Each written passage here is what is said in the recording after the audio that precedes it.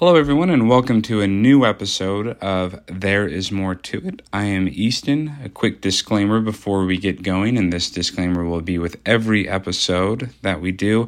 These episodes are not intended for anything other than educational purposes. I suggest that you talk with a physician if you are thinking of implementing any of the changes discussed in any of these episodes. Hello, with that taken care of, we can get started on episode 7. Our topics for this episode will include diabetes remission, and we will also talk about different weight loss programs. So let's get started. Diabetes remission is something that, as we discussed in one of our first episodes, is something that should give hope to people that are diagnosed with type 2 diabetes and or pre-diabetes. It is something that is definitely possible. It is not, however, possible for every single person.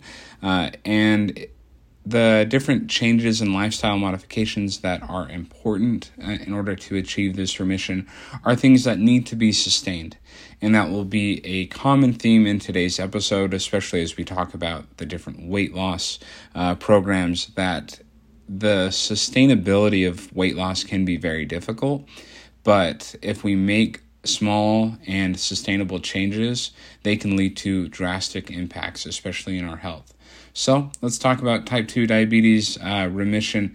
It was found in the DIRECT study that a low-calorie, and they used a liquid diet in that form, and support with nutrition led to weight loss and weight maintenance, and that nearly half the patients after a year received or had diabetes remission. So it led to not only remission initially, but it was able to be sustained for at least a period of time. Now, there have been many other studies, especially when you think about bariatric surgery, that can lead to diabetes remission. This is talked about somewhat in the diabetes code. He brings up the proponents of intermittent fasting, and he essentially compares bariatric surgery as a way of doing that, where we plummet in our caloric intake down to basically zero for periods of time.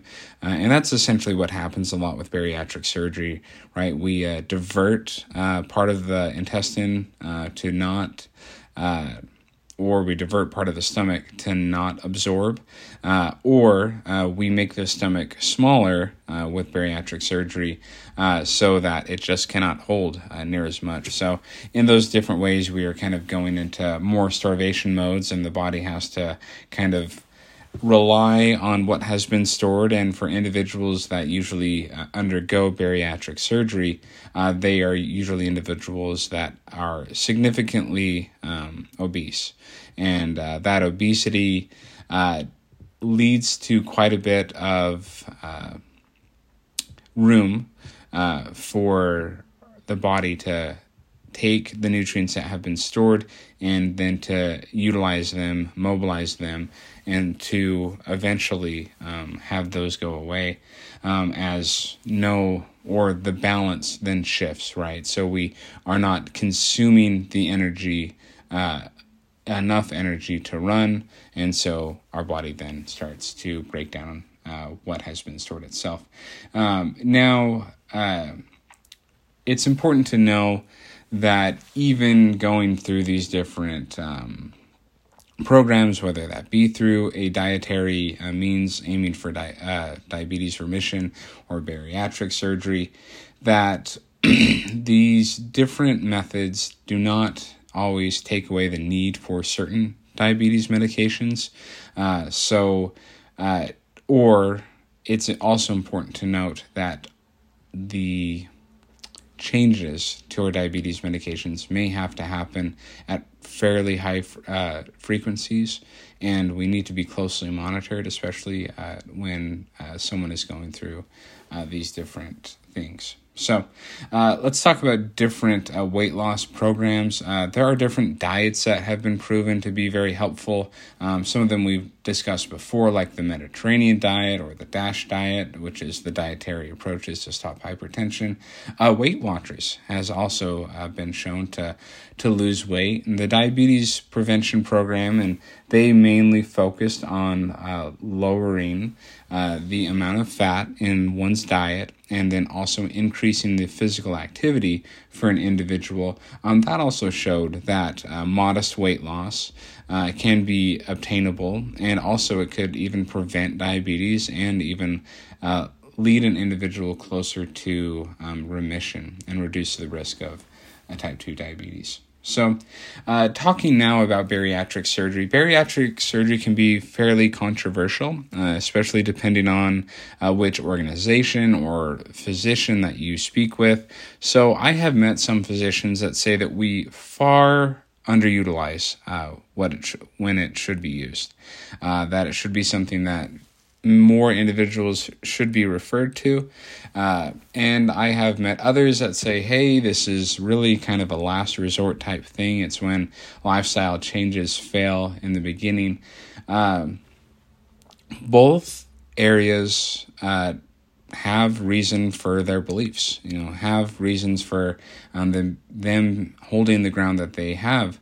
There have been definitely some dramatic effects with bariatric surgery. There are risks of surgery, especially for individuals that are usually significantly obese. We're talking BMIs a lot of times above 40.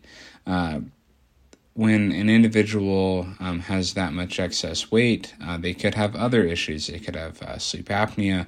This could lead to an obstructed airway, and so it could make surgery very difficult.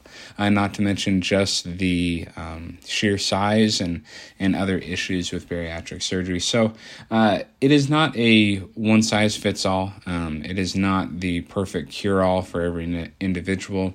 Obviously, then you have to understand that there are costs associated with it, both in the monetary sense and then also the physical sense. There is some evidence that shows that you could have an increased risk for vitamin deficiencies with these different surgeries. So as we decrease our body's ability to absorb, we could have a long-term lasting effect. So it is not perfect for everyone, but it's definitely something that you could discuss with your physician or with a surgeon and see if it's right for you, especially if you do have a high BMI and you do have significant risk factors, but you are still healthy enough for surgery. Again, there isn't one perfect surgery for every single person. All of them have their risks and benefits, but just know that they do all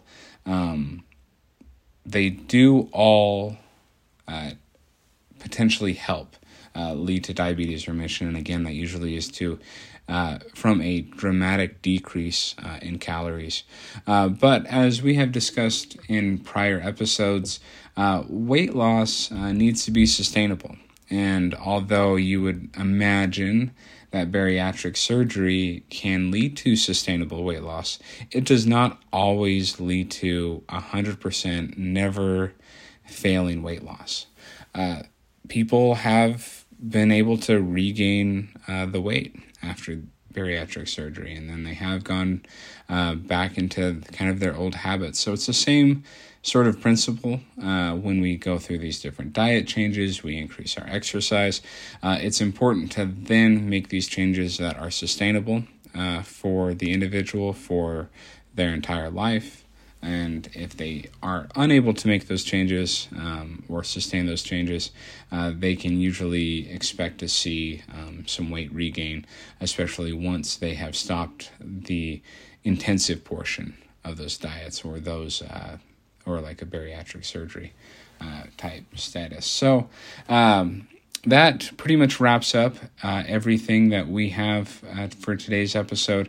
Again, if you are considering any of these, I encourage you to look at either the resources that are posted here in the episode description, talk with your physician, educate yourself on these different things, because there is more to it.